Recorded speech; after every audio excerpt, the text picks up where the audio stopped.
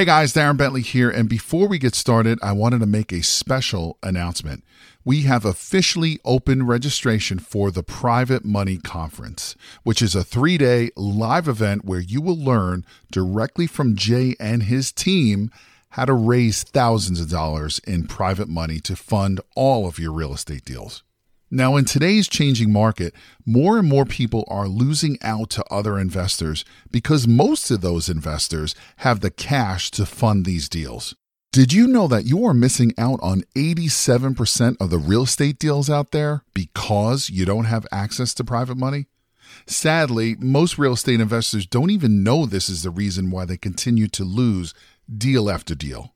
And with everything that's happening in the market today, you absolutely need every advantage available to you. And having access to unlimited amounts of private money is your big advantage.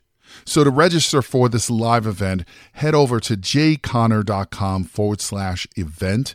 Again, that is jayconner.com, jayconner.com/event, where you will be able to lock in your seat for this live in-person 3-day event, which takes place June 12th, 13th, and the 14th in beautiful North Carolina. But you got to be fast because there are a limited number of seats, and when they are gone, they're gone. So again, to take advantage of this incredible event and to learn how to raise all the private money you'll ever need directly from Jay Conner and his team, head over to jayconner.com/event. Again, that is jayconner.com, jayconner.com/event. Now let's get into today's episode.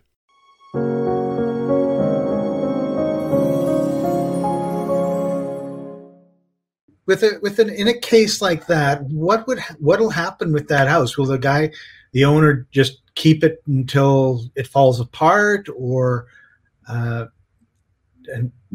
a good question. I don't know what's going to happen to it. It's already vacant. The owner is no longer in it, and so I think what's eventually going to happen is, somebody's going to buy it just for the land. I could buy it for the land, but that's not my cup of tea. Right. I want to, rehab a house. So that's an important lesson. What you just said there. There is a shiny object, right, which is a piece of land that the person was probably motivated to get rid of, but it's not. When you focus on something, you get really, really good at that. If you focus on 100 things, you never get really good at anything. So you've got a very clear set of parameters of what is a deal and what is not a deal for you. For someone else, it's going to be different. And I know me for a fact, and many other people, it's kind of like, oh, look at this. Oh, look at that. Oh, look at this. And then you spend all this time on something that if you had a very clear yes, no list, right? This is my checklist. If it has to be destroyed and started from scratch, I don't want to touch it.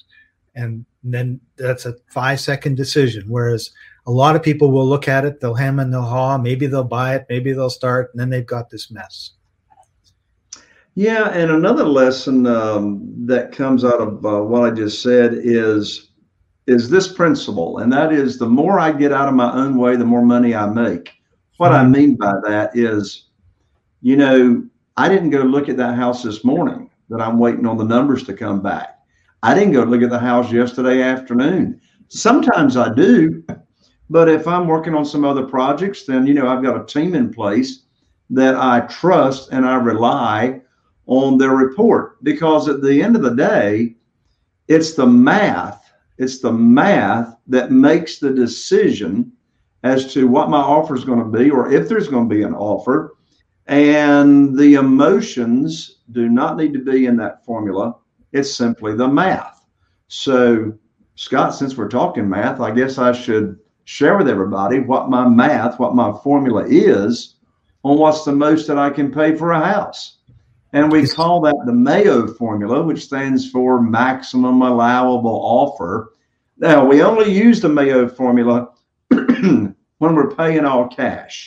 And how do we pay all cash? Well, we pay all cash by using private money from our private lenders. So, we can buy on terms, we can buy creatively, And oops, Scott, I didn't tell you how to spell MAO. So MAYO is short for mayonnaise, but MAO for maximum allowable offer is MAO with no Y. Let's do that one again. There you go. Hey, folks, that wasn't even planned. So, and where my mind went was, what's the Y stand for? But I didn't want to ask. It stands for mayonnaise. So again, we're only going to use the maximum allowable offer formula, or the MAO formula, when we're paying all cash for a property.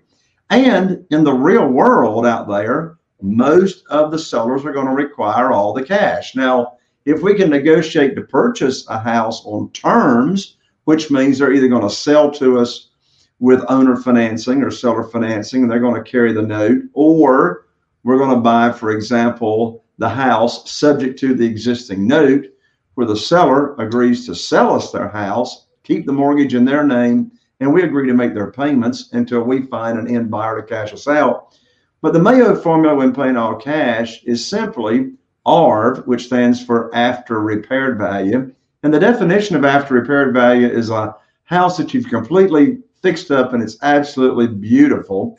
So the maximum allowable formula is after repaired value times 70% less repairs equals the maximum allowable offer.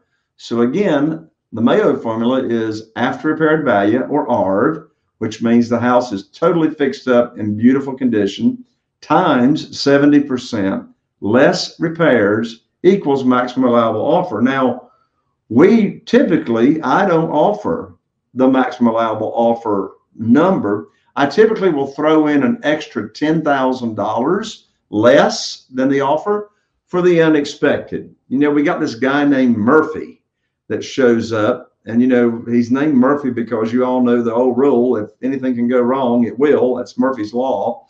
So there's always the unexpected. Repairs always cost more than they are estimated to be.